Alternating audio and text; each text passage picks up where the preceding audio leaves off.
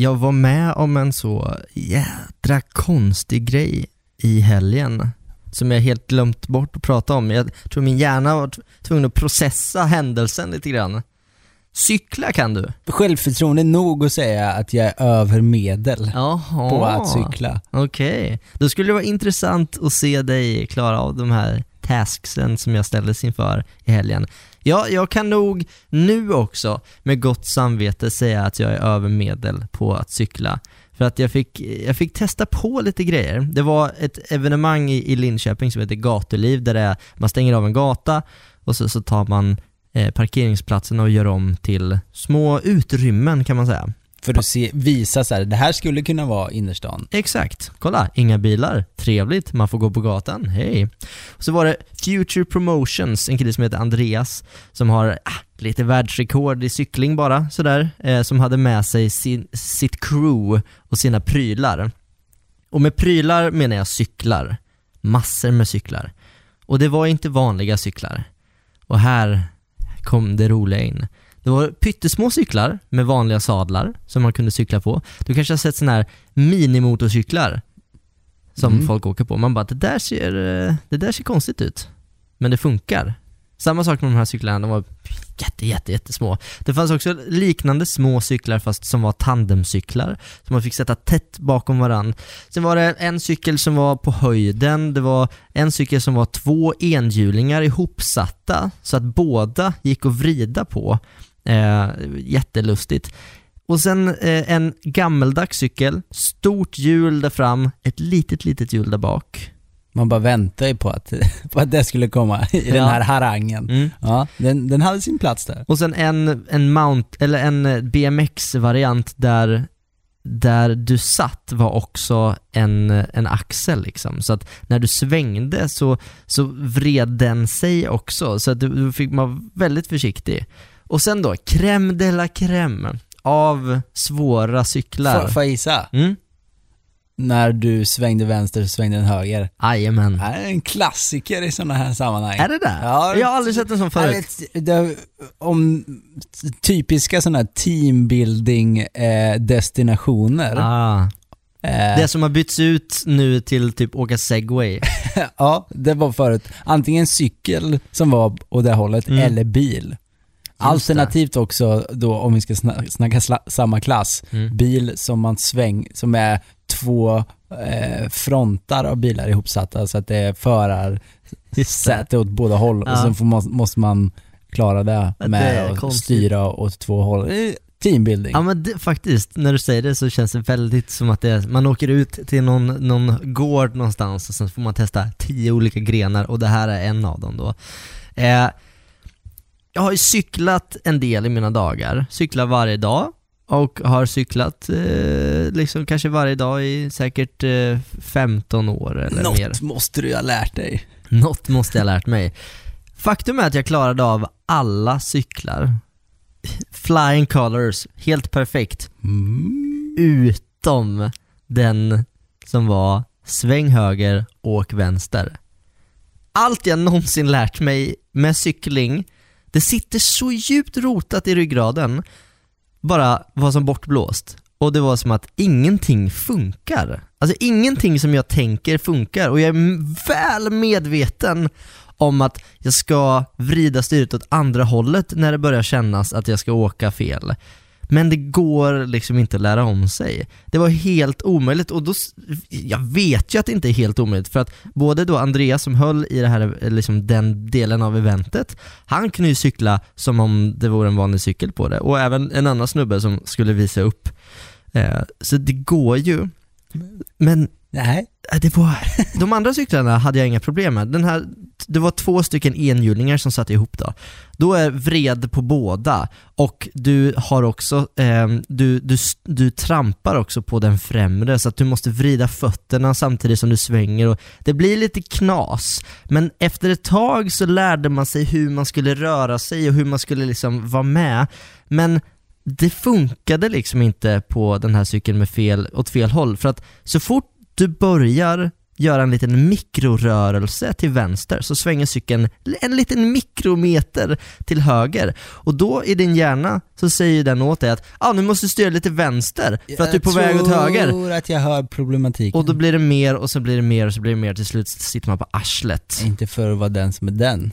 Men jag hör alldeles för mycket analys här för att du ska klara det. Ja, jag vet. Man ska ju bara känna. Och tro mig, jag gjorde detta. Det var lite nedförsbacke där man fick öva på detta. Så många gånger som jag gick upp till backen för att träna på att bara liksom, jag hade i fötterna sådär och bara nästan blunda och försökte känna hur så här, skakade lite på händerna för att vara med på båda hållen. Men det bara var svårt. Tror du det finns en korrelation mellan stresshantering och framförandet av det här fordonet som svänger fel? Säkert. Hur menar du? När man sitter i en sån här sits, det kan ju någonting som stressar upp en. Och just att vara på en cykel och göra fel kan ju vara en av de mest stressiga situationerna i liksom, som går att få på burk. Ja, jag förstår. Om man kommer och man är nära på att cykla på någon eller man vet, ska jag svänga höger eller vänster? Nu tänker jag i vanliga fall, man kommer på någon cykelväg eller så många som har liksom gaggat ihop av den grejen. Men och lite där blir det ju när du sitter där och svänger och sen så svänger den åt ett annat håll. Fan!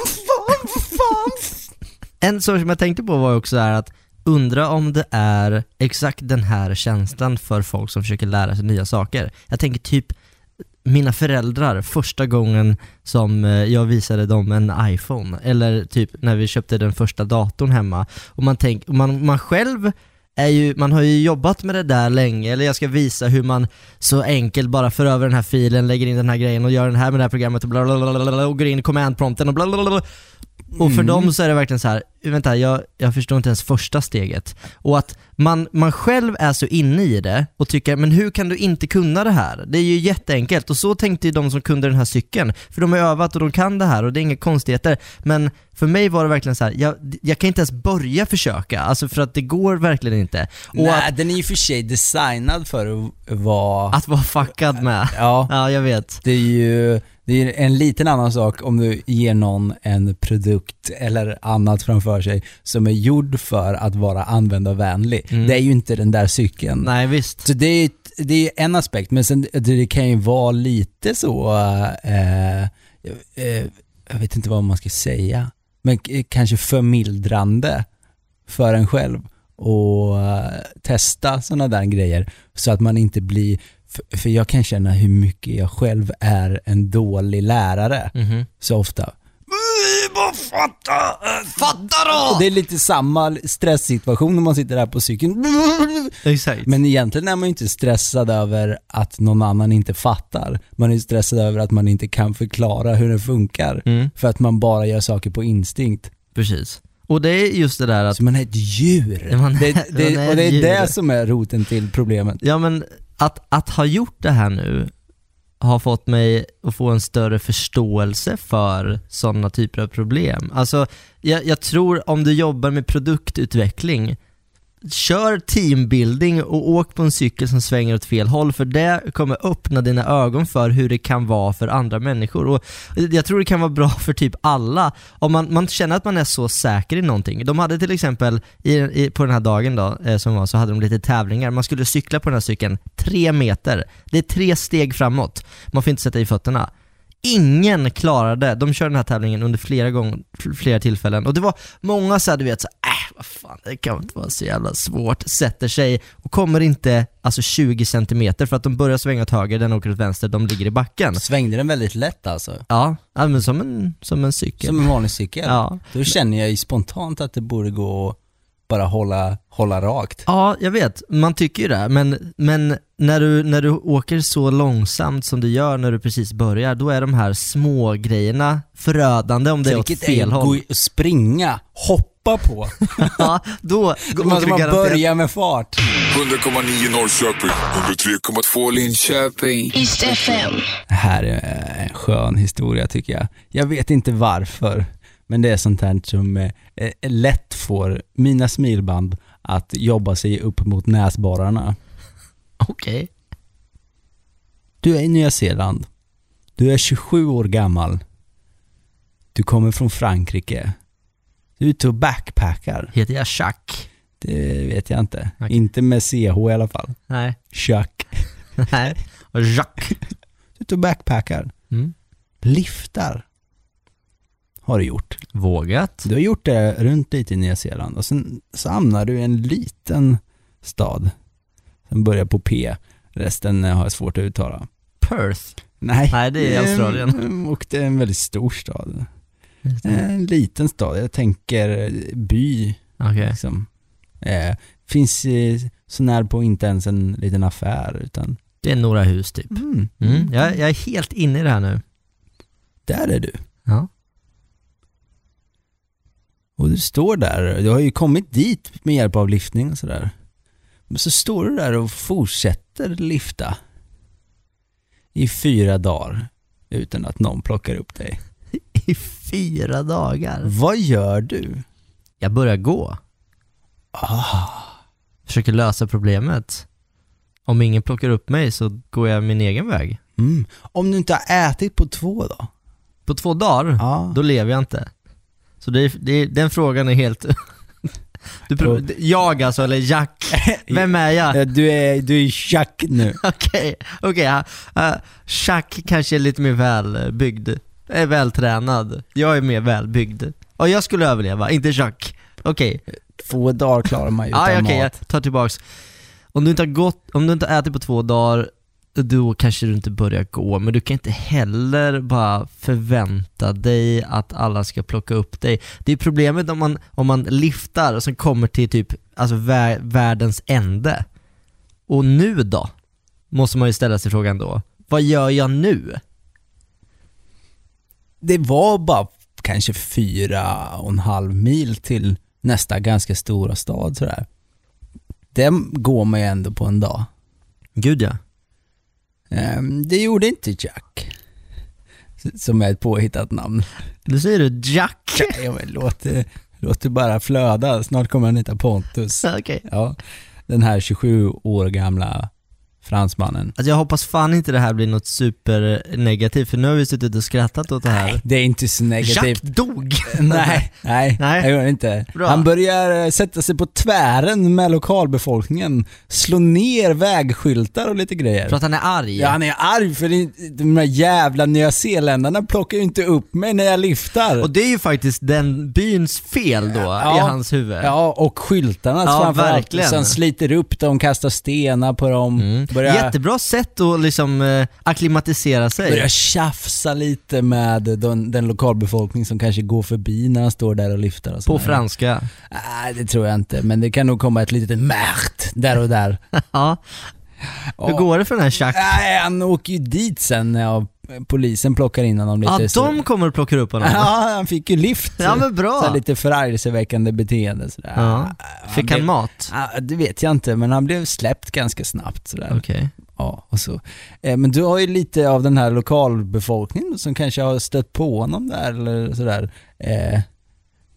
De har inte stannat för att de tycker att det är rätt dumt att stå liksom i en kurva med dålig sikt och lyfta. Hade han gjort det?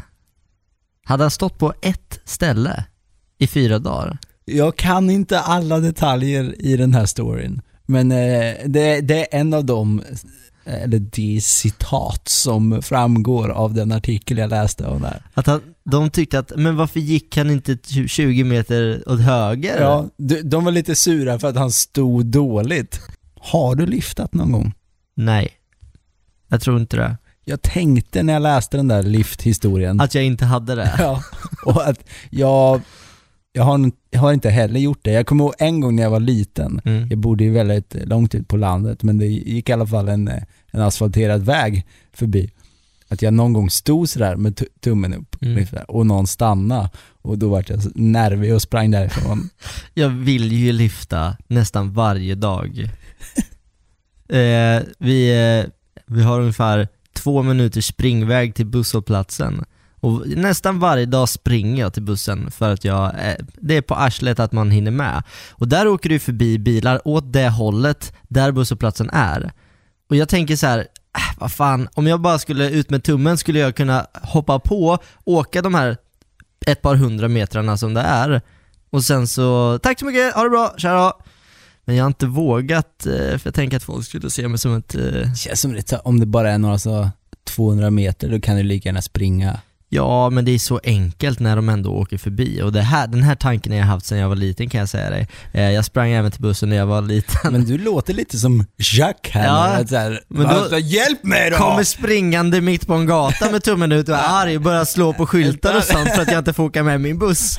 Lite åt det hållet. Min brorsa däremot har liftat och liftade hela vägen ner till Frankrike och träffade en jättehärlig familj som han typ fortfarande har kontakt med. Det var han och en kompis. De hade varsin ryggsäck och en ukulele typ. Det var kul om den här familjen han träffade. En jättetrevlig familj. Det var eran. Ja, precis. Det var en vanlig bilsemester. Pappa hade en fake mustasch på sig. För mamma hade sagt att vi måste hålla koll på dem. Nej, så var det inte. Men så åkte de vidare ner till Barcelona tror jag och sen flög därifrån. Så det är en bra... Men det finns ju en liten en grej i Europa med att plocka upp liftare, känns det. Jag plockar jättegärna upp liftare och har gjort. Men det var inte så... Det gillar inte min flickvän. Hon tänkte att de kanske var mördare och sånt. Spontant när jag läste den här historien om liftaren som gick bärsärk i en nyzeeländsk by. Ja. Sverige, dåligt land att lyfta i. Varje gång jag ser en liftare så tänker jag, fan. Där har du stått i 5 timmar nu. Fan. Att du inte slått sönder mer skyltar. Men det är just därför jag är benägen. Jag plockar ju upp liftare så fort jag bara kan. Och sitter jag inte i förarsätet och åker förbi liftare som har en skylt där man uppenbarligen ska åt samma håll, så blir jag lite ledsen. För jag tänker så här, vi har 2 platser där bak. Varför kunde vi inte bara gjort en schysst gärning? Jag tänker karma på något sätt. Att om man gör sånt så får man tillbaka sånt på något sätt. En dag står du där i en nyzeeländsk liten by som börjar på P. Ja. Efter att jag bytt mitt namn till Jacques. Och då ska de fan plocka upp dig vare sig jag står i dålig sikt i en kurva eller inte. Det är först med ny musik. This is East FM. Säg att du är ute i naturen och så ser du någonting så här fantastiskt, något så här hjärtskärande vackert. Kanske ett berg och en solnedgång och sånt. Då kan du ju ganska enkelt plocka upp din kamera och fota det, eller hur? Den reflexen att fota de där grejerna har jag med blandad förtjusning. Den har jag tränat upp igen efter att den har varit förlorad väldigt länge hos mig själv. Är det för att minnet sviker dig och du känner att nu jävlar måste jag ta tag i det här? Nej, jag tror bara tycker att det är rätt kul med tekniker kring fotografering igen. Okej, Något som jag inte har gjort på, typ sen jag gick i gymnasiet. Men är det inte rätt fantastiskt ändå att vi kan liksom spara ljus? Vi kan spara, jag kan ta en bild på dig som du ser ut nu och om 15 år titta på den här bilden och så här satt vi och spelade in en podcast, jag och Julle. Och så ser det ut precis här. Jo. Det är ju fett. Jag tycker ganska många grejer när man börjar tänka på vad det faktiskt är. Är rätt fett. Och jag kan få spela in en video på dig också. Ja. Och där kommer vi till den andra biten. Om du är på en konsert eller om du hör någon prata eller någonting, då kan du också spela in ljudet. Det är ljudvågor i luften som din typ mobiltelefon kan plocka upp i mikrofonen och spara. Ja. Jävla fiffigt ändå. Membran till nollor och ettor. Ja, och jag menar, det här är ju sinnen vi har som man kan spara på något sätt. Du kan spara de här sinnena för att sen uppleva dem i efterhand. Jag var på restaurang för ett tag sedan. Det var så jävla gott. Jag kände bara så här, varför kan jag inte spara den här känslan? Vi kan ju spara synen, vi kan spara hörseln, till viss del känseln om man skulle liksom, på något sätt lukt kan det också frambringa kemiskt. Smak med i så fall. Ja, kanske. Om du ska vara på den nivån. Ja, kanske. Om du kan frambringa, om du tycker att du kan spara lukt. Inte lika enkelt. Men varför kan jag inte i ett ögonblick spara den här smaken av liksom den här de här perfekt stekta rotgrönsakerna med den här såsen. Men det kan du ju. Och du gör det i dig. Du har ju en egen palett och smakminne. Ja. Försök att frambringa den där lunchen då och få den känslan i munnen. Ja, men det här kommer man ju till poängen. Kan man spara en grej så sparar man ju på något sätt allt. Om man ska se på det lite novist filosofiskt. Jag filmar ju aldrig någonting till exempel. Om vi går här i skogen igen och det är den här, och vilken solnedgång, och vilket berg, och vilken vy det är. Dimman ligger perfekt också. Det skulle jag aldrig filma. Du skulle bara försöka minnas det? Nej, men jag skulle fota det. Men jag skulle aldrig filma det. Och ett foto är ju så mycket mer än bara ett foto. Det där med synen är mobbaren. Ja, men jag kan se en bild på maten så kommer jag komma ihåg exakt vad den smakar. Nej, men det är lite det att sparar man bara en minnesbild. Det kan vara lite hur ens minne fungerar. Jag minns saker i bilder. Och har jag också bilder som man kan ta fram tydligt ur ett minne, ett faktiskt minne som i en telefon eller så. Och bara man får en liten påminnelse så kommer ju alla de andra känslorna också tillbaka. Typ som om du ser ett fotografi på din farmors kök så kan du, jag kan nästan känna lukten av brödet som hon bakade. Och äppelmoset. Jo. Är det därför alla fotar sina jävla luncher hela tiden? Jag vill bara spara. Det är kul att du är arg på det. Som har högst som frekvens och alla. Det är inte sant. Jag har aldrig sett någon fota mat så mycket som du. Tänk dig själv om du skulle sitta hemma sådär och du har precis kanske, alltså du orkar inte laga mat och du vet ibland kan du, om du är en pissig regnig höstdag så kan du ta fram ett gammalt fotografi på när du var på Gran Canaria och bara drömma dig tillbaks. Jag skulle vilja ha den manicken som jag kan såhär, minns du när vi var på den där restaurangen i London och sen bara får du den känslan i hela munnen. Det känns som att det kommer. Och det är ju det som är det vi är inne i nu, är ju den 4:e industriella revolutionen. Den 4:e? Oj. Som man var gått många tidigare var det väl IT tror jag, den som var sen, innan. Och den som vi står inför nu är ju den som kopplar samman biologin med tekniken och vår fysik. Precis. Det är att vi kommer göra mer saker biologiska och typ, det händer ju. Bara en sak som förnybar energi och sånt. På en global skala. Det är ju den nya, det är det som händer. Vi kan få folk att gå igen med hjälp av teknologi och sådana saker. Och det är kopplat till våra egna impulser i hjärnan och sånt. Så där någonstans här så då finns nog den där manicken har nog redan börjat göra, om den inte redan finns. Men för just kanske smakminnen och sådana saker. Men det skulle ju vara, man vill ju ha det så här, i smartphone-variant.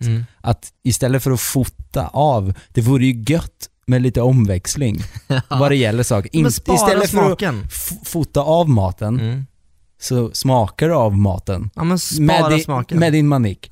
Och sen, men det kommer väl vara mer att man äter gegga och sen bara applicerar smakminnen på den här geggan. Så och ska man ladda hem smaker. Det tror jag också är liksom på G. För att allting, alltså alla våra sinnen är ju elektriska impulser i hjärnan, så att det som krävs är egentligen bara att du har någon sorts grej runt huvudet som kan skicka signaler in i hjärnan som är så pass exakta så du vet vad hjärnan vet vad det är för någonting.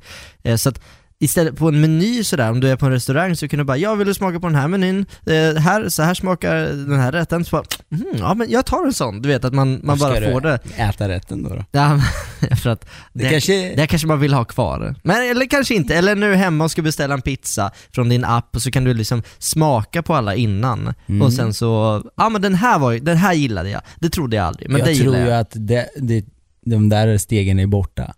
Du äter en sörja och sen smakar det fantastiskt. Det kanske inte är en sörja, utan det är snarare så här, du laddar hem smaken och sen kan du applicera den på vad du vill via din 3D-skrivare. Ja, Så du skriver ut en pizza, men den pizzan kan ju bara smaka tomat om du skulle vara sugen på det. Ja, Det är klassisk tomatpizza.